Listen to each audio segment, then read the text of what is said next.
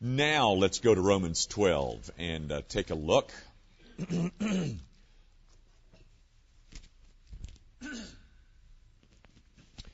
All right, I want to read you a text, and I want to remind you that this is a section in the Paul's epistle to the Romans,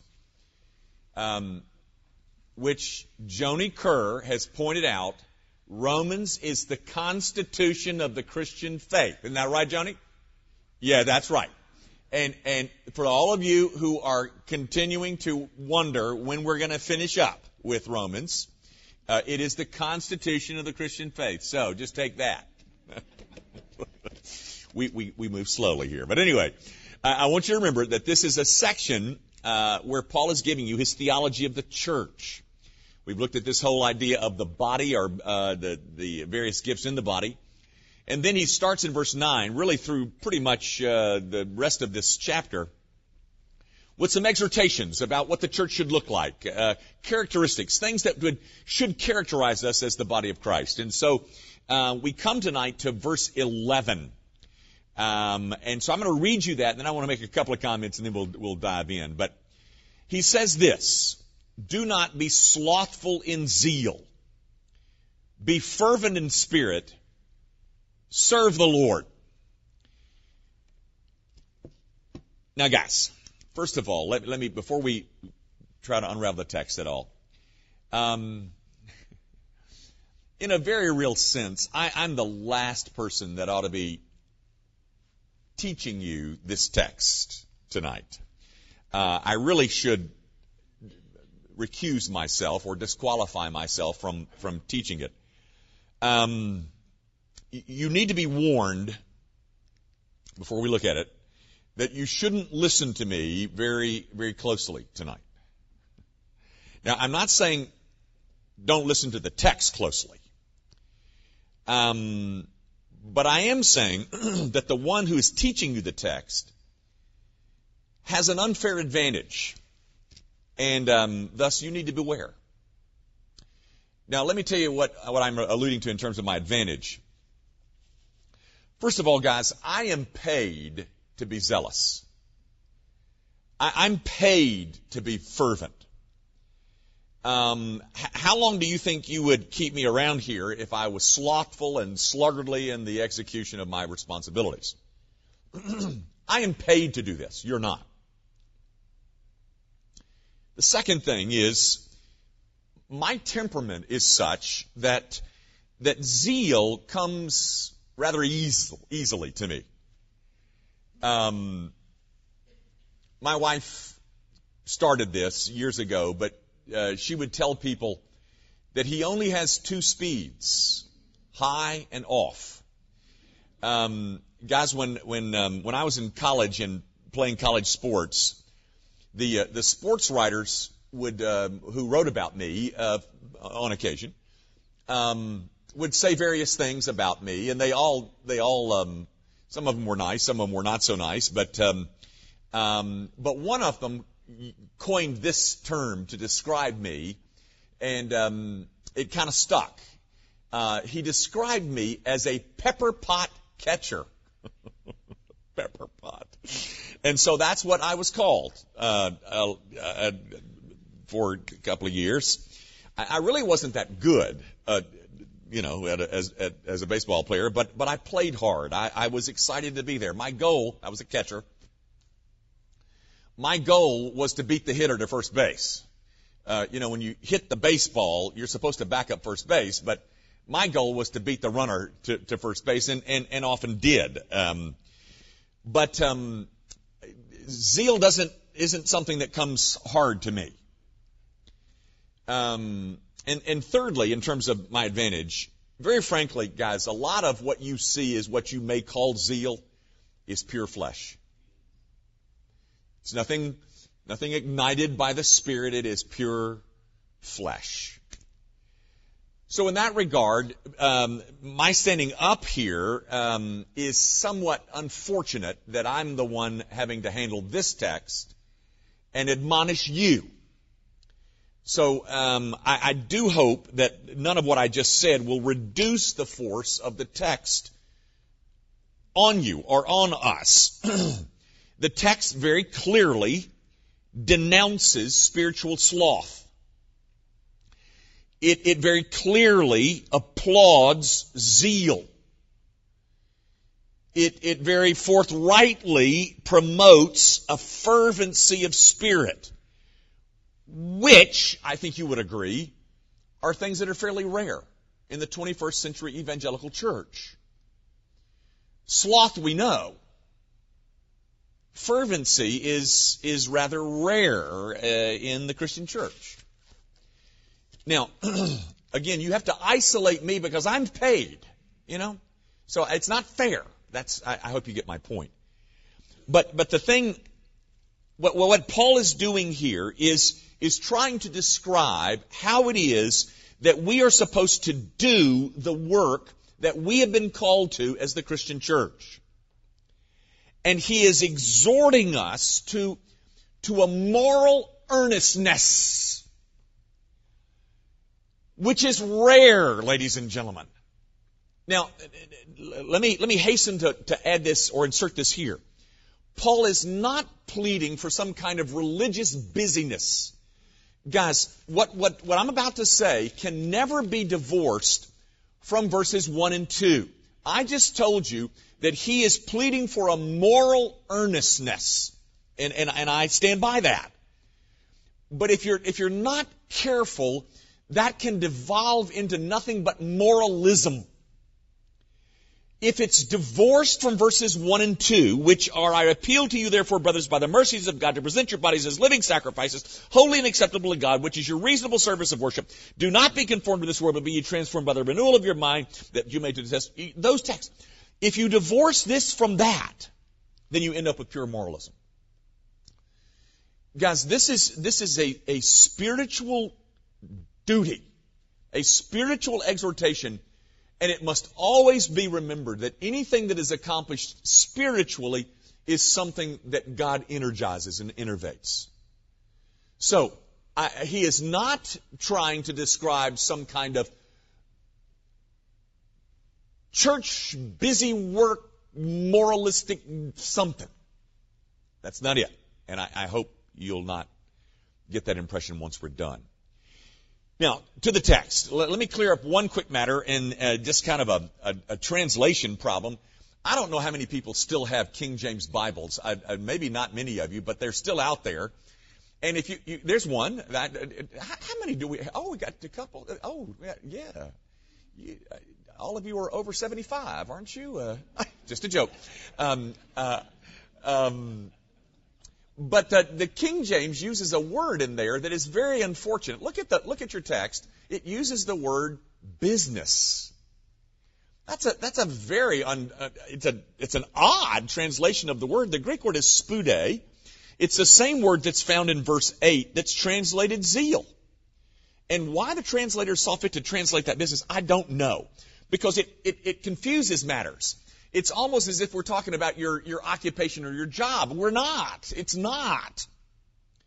So what I'm reading you from, the English Standard, I think is a fairly accurate translation, and it says, not fairly, it's a good one, do not be slothful in zeal, not in business.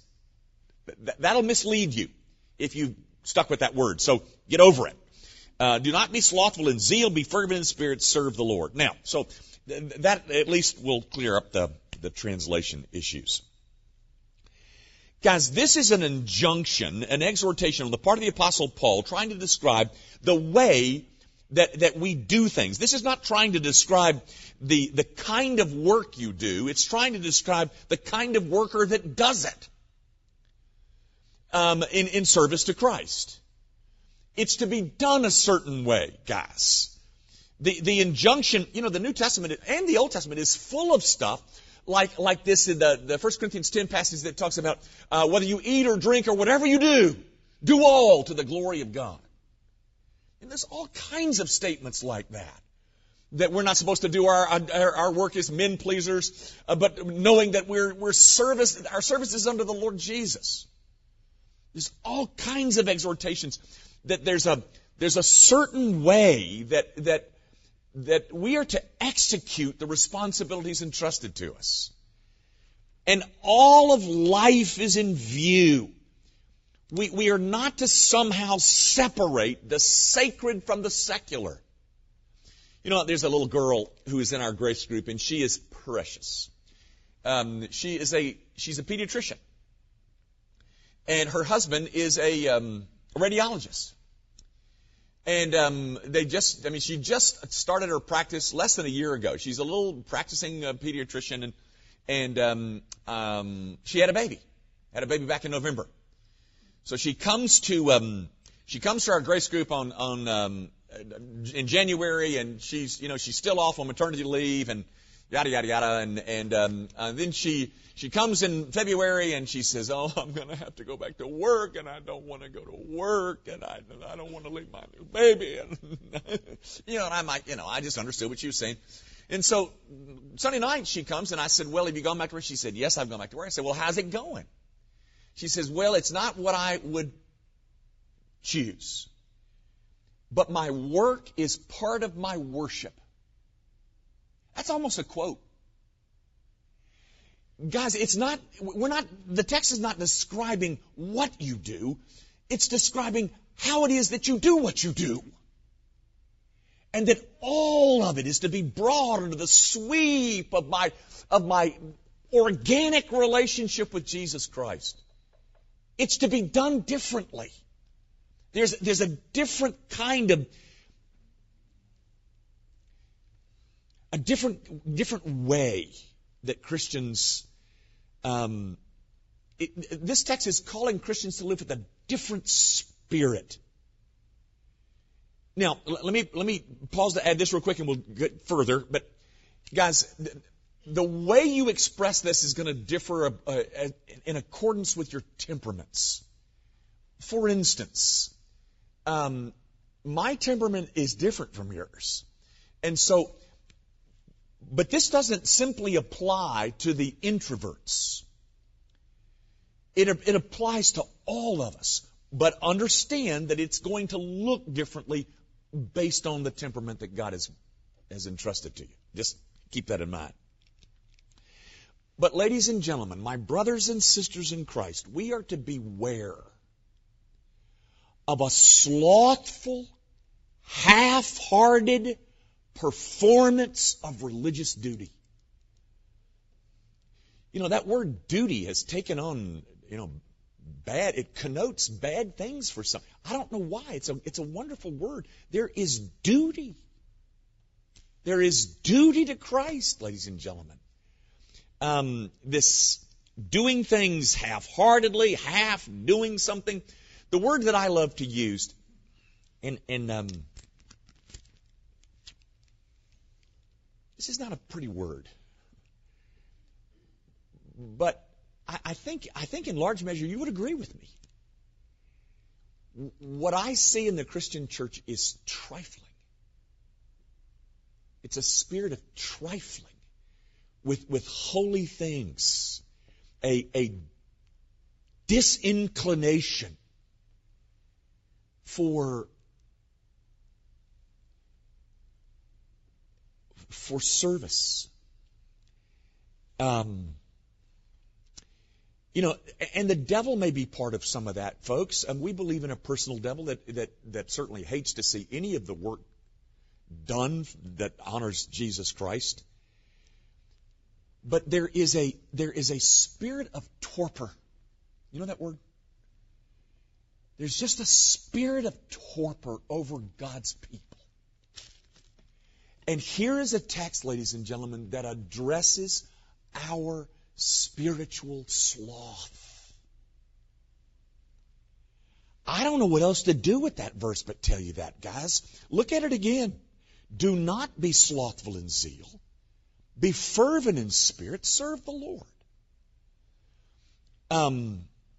Guys, many of you would agree. You're concerned about this as well as I am. The whole drift in the 21st century evangelical community to insist upon something that's entertaining. You know what that is? The desire for entertainment. It's a sloth of the mind. It's an unwillingness to engage and to think and to wrestle. And truth just demands that we do that. Guys, I'm not going to take your time to do this, but let me just say the book of Proverbs is filled with exhortations against sloth. Go to the ant, ye sluggard, and observe her ways, says the Scriptures. You know, a little, what is it? A little this and a little that, and something comes over me like the night. I mean, it denounces a trifling spirit. We trifle. We trifle over the things of God, and I think you know of what I speak. Ladies and gentlemen, you can tell a whole lot about a person when you simply discover their zeals. Tell me what you're zealous over, and we'll figure out who you are. My whole value system can be seen in the things that I'm passionate over. Guys, if you love something, you never get tired of doing it. You know, you never have to say to anybody, now listen here, when you're out making money, I want you to be fervent. You never have to encourage people to be zealous over making money. Does that not tell you something?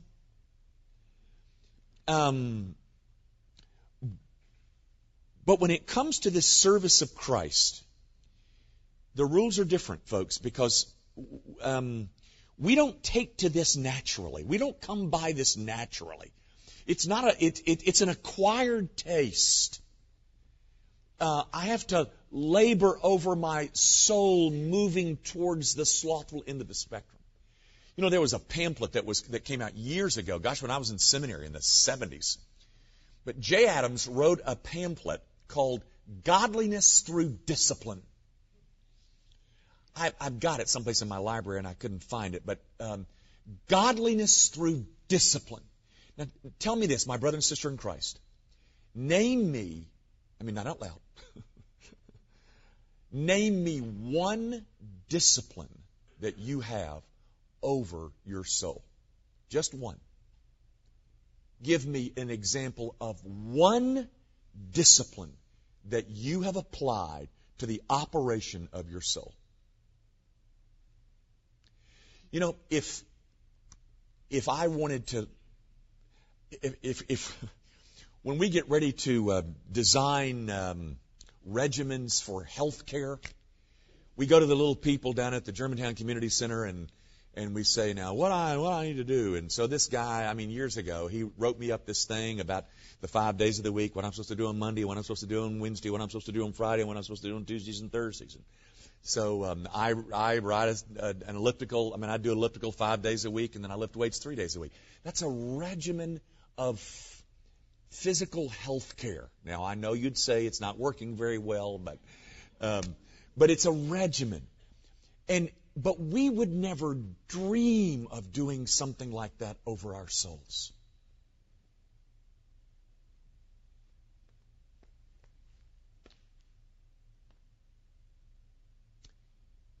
And it shows, doesn't it?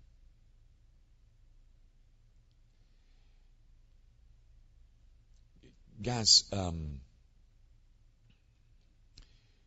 if my soul is ever going to be brought to the place of where it's growing steadily more healthy,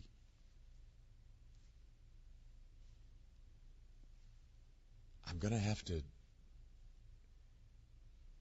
find me a discipline. Whether it's over my prayer life, or whether it's over my morning, or whether it's over how much television I watch, or what I do with the newspaper in the morning, what time do I get up in the morning or go to bed? Something. If I'm ever going to find myself adequately described by Romans chapter 12, verse 11. Let me say this again, guys. Show me your zeals, and I will show you your character. What things are we zealous about?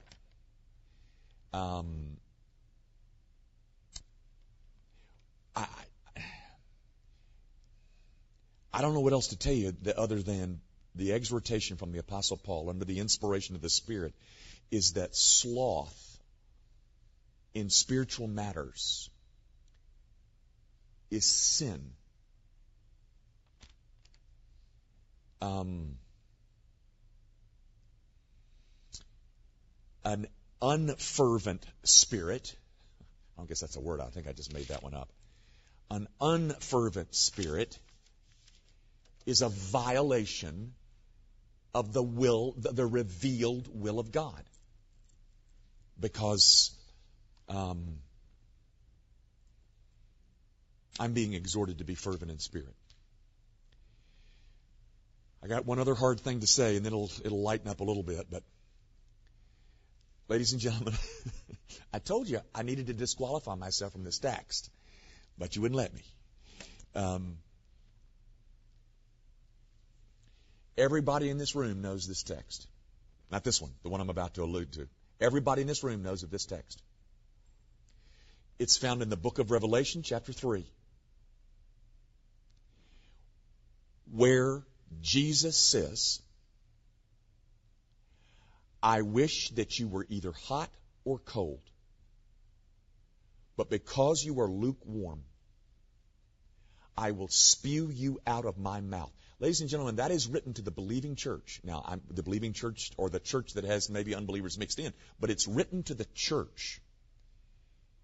And in Jimmy Young terminology, lukewarm, trifling service to Christ is nauseating.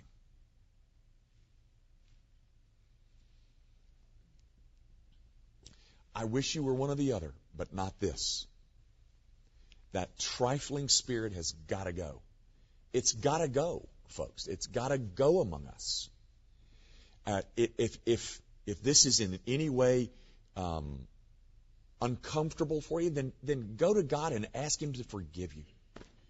Ask Him to forgive us that we trifle over spiritual matters. There's this wonderful statement in Philippians chapter 2. The man who wrote this also wrote Philippians chapter 2, and he says, this one thing I do. Forgetting what lies behind, I press on to the goal of the prize of the upward calling in Christ Jesus. Somebody said about that verse, I didn't make this up, but I love this word, that Paul was a monomaniac. This one thing I do. Doesn't that charm you? It charms me. But instead of this one thing that I do, the Christian church in the 21st century says something like, these 3 or 4 things I dabble at. Folks, Romans chapter 12, verse 11 denounces all of that stuff. Now, I can tell you that one of the things that I think is an enemy of spiritual fervor is you might consider this counterintuitive. But one of the enemies of spiritual fervor, guys, is feeling my sin less than I once used to feel it. Because I've grown comfortable with sin. I would say that is going to drain us of fervor when sin becomes more and more comfortable to us. And then you notice in the text that he says, do not be slothful in zeal, serve the Lord. And ultimately, guys, it's the who that we serve that should light fires under us. This King of glory that has lived the life that we should have lived and died the death that we should have died and deserves fervent service. Let me tell you a couple of stories and I'm done. You know, I was in Budapest for those 3 months, and I just want to tell you that I would love to do that again. If I ever get the chance, I want to do it again. It was life-changing for me. But I spent those 3 months there, and I preached for 13 straight weeks, I think, and Then I went back, I think it was like 2 years later. And I took a group from Gracie Van, and we worshiped in the church where I preached for 3 months. And there was a guy there. He was there when I was there. His name was Matt Jackson. Matt was this preppy little dude who came out of Atlanta. He graduated from Georgia Tech, I think. But he and his wife had, bought this nice little manicured house in Atlanta, and he just sensed that God called him away from that. And he moved to, they'd just arrived just about the time we got there. And so he moved his family from Atlanta to Budapest. And there's some vast differences in those two locales, I can assure you. But when I came back 2 years later, Matt Jackson, there he was, he and his wife. In fact, it was in Matt Jackson's home that my whole experience turned. And it was really with my wife. Can I tell you about that real quick? Just real quick. It was a Monday night. It was raining. It was nasty. It's in March, and it's probably in February. It's February, because it was right about the 6th week. And it was nasty, and they lived in this terrible place, and it was up this big old hill, and it had this big old ravine on the side, and it scared me to death. And this Matt Jackson's wife had invited a bunch of women to her home on a Monday night, and the title of the night was Beating the Budapest Blues. All these little girls had come over there, and they'd left these beautiful places in Atlanta, and this little girl was just trying to survive. So she invited my wife, and what they were supposed to do is everybody was supposed to bring something that they really liked about Budapest. And so just, to make a positive kind of, let's think about some things that we like about Budapest. Beating the Budapest Blues. And so I went and picked her up at the end of it, and I came home, and she went upstairs, and my wife and bathed and got ready for bed, and I was still reading downstairs. And so she came down the stairs. I never will forget this. And she said, and by the way, we were really struggling at that moment ourselves. And she said, I think I know why we're here. And I said, well, why? She said, because these girls, they don't get to go home in 7 weeks. And for you to preach something that they can understand and recognize, it's the only place where things are normal. And I'm not saying it was great preaching. I'm just saying when they could walk in there, they could hear something that they recognized. A message, a voice. And it was just helping them beat the Budapest Blues and adjust. But all of that to say, when we went back 2 years ago, Matt Jackson came. Matt Jackson had made it. He was still there. And he came up to me, and he said, boy, did I love having you. It was great. And he remembered one thing that I said in 13 weeks. One thing. Now, that really hurt my feelings. Because they were just wonderful sermons. But he remembered one thing. I want to tell you what he remembered. At the end of one sermon, here they are. They just left Atlanta. They're struggling. Do we stay here? Did we do the right thing? I brought my family to this place. And I said something like this. I forget the sermon, but I closed with something like this. And I said, it was talking about some kind of service to Christ. And I said this. I said, is it worth it? Is it worth it? And then I added, that's the wrong question. The question is he worth it? And Matt Jackson said that was the thing that kept us here. Guys, the text says it's service to the Lord. Is it worth it? Wrong question, ladies and gentlemen. Wrong question. The question is he worth it? I'll let you make that call. One other thing, and I'm done. In my studying for this, I ran across a guy by the name of William Barnes. Burns. William Burns. And I don't know William Burns, but he was a preacher in, I forget, it's Scotland or Ireland. I get those two mixed up. I guess it was Scotland. He was a preacher, and it seems like it was in the 1600s that William Burns preached in Scotland. And one of the things that he said in almost every one of his sermons, I don't know what the men preached. But he would close his sermons like this. He would say, "Brothers, we must hurry." Is that not delightful? You know who hurries? People who are fervent in spirit and not slothful in zeal, who are serving the King of Kings.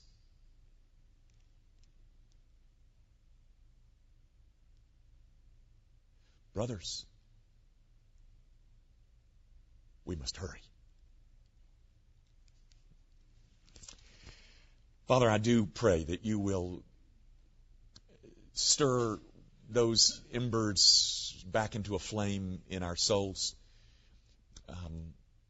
Lord, forgive us for half-hearted service. Forgive us for half-hearted Bible study. Forgive us for trifling with our souls. And I pray that more and more that you might find a group of people gathered in the place called Grace Evangelical Church who are not slothful in zeal, but are fervent in spirit, serving the one whom they love, Jesus Christ. And it's in his name we pray. Amen.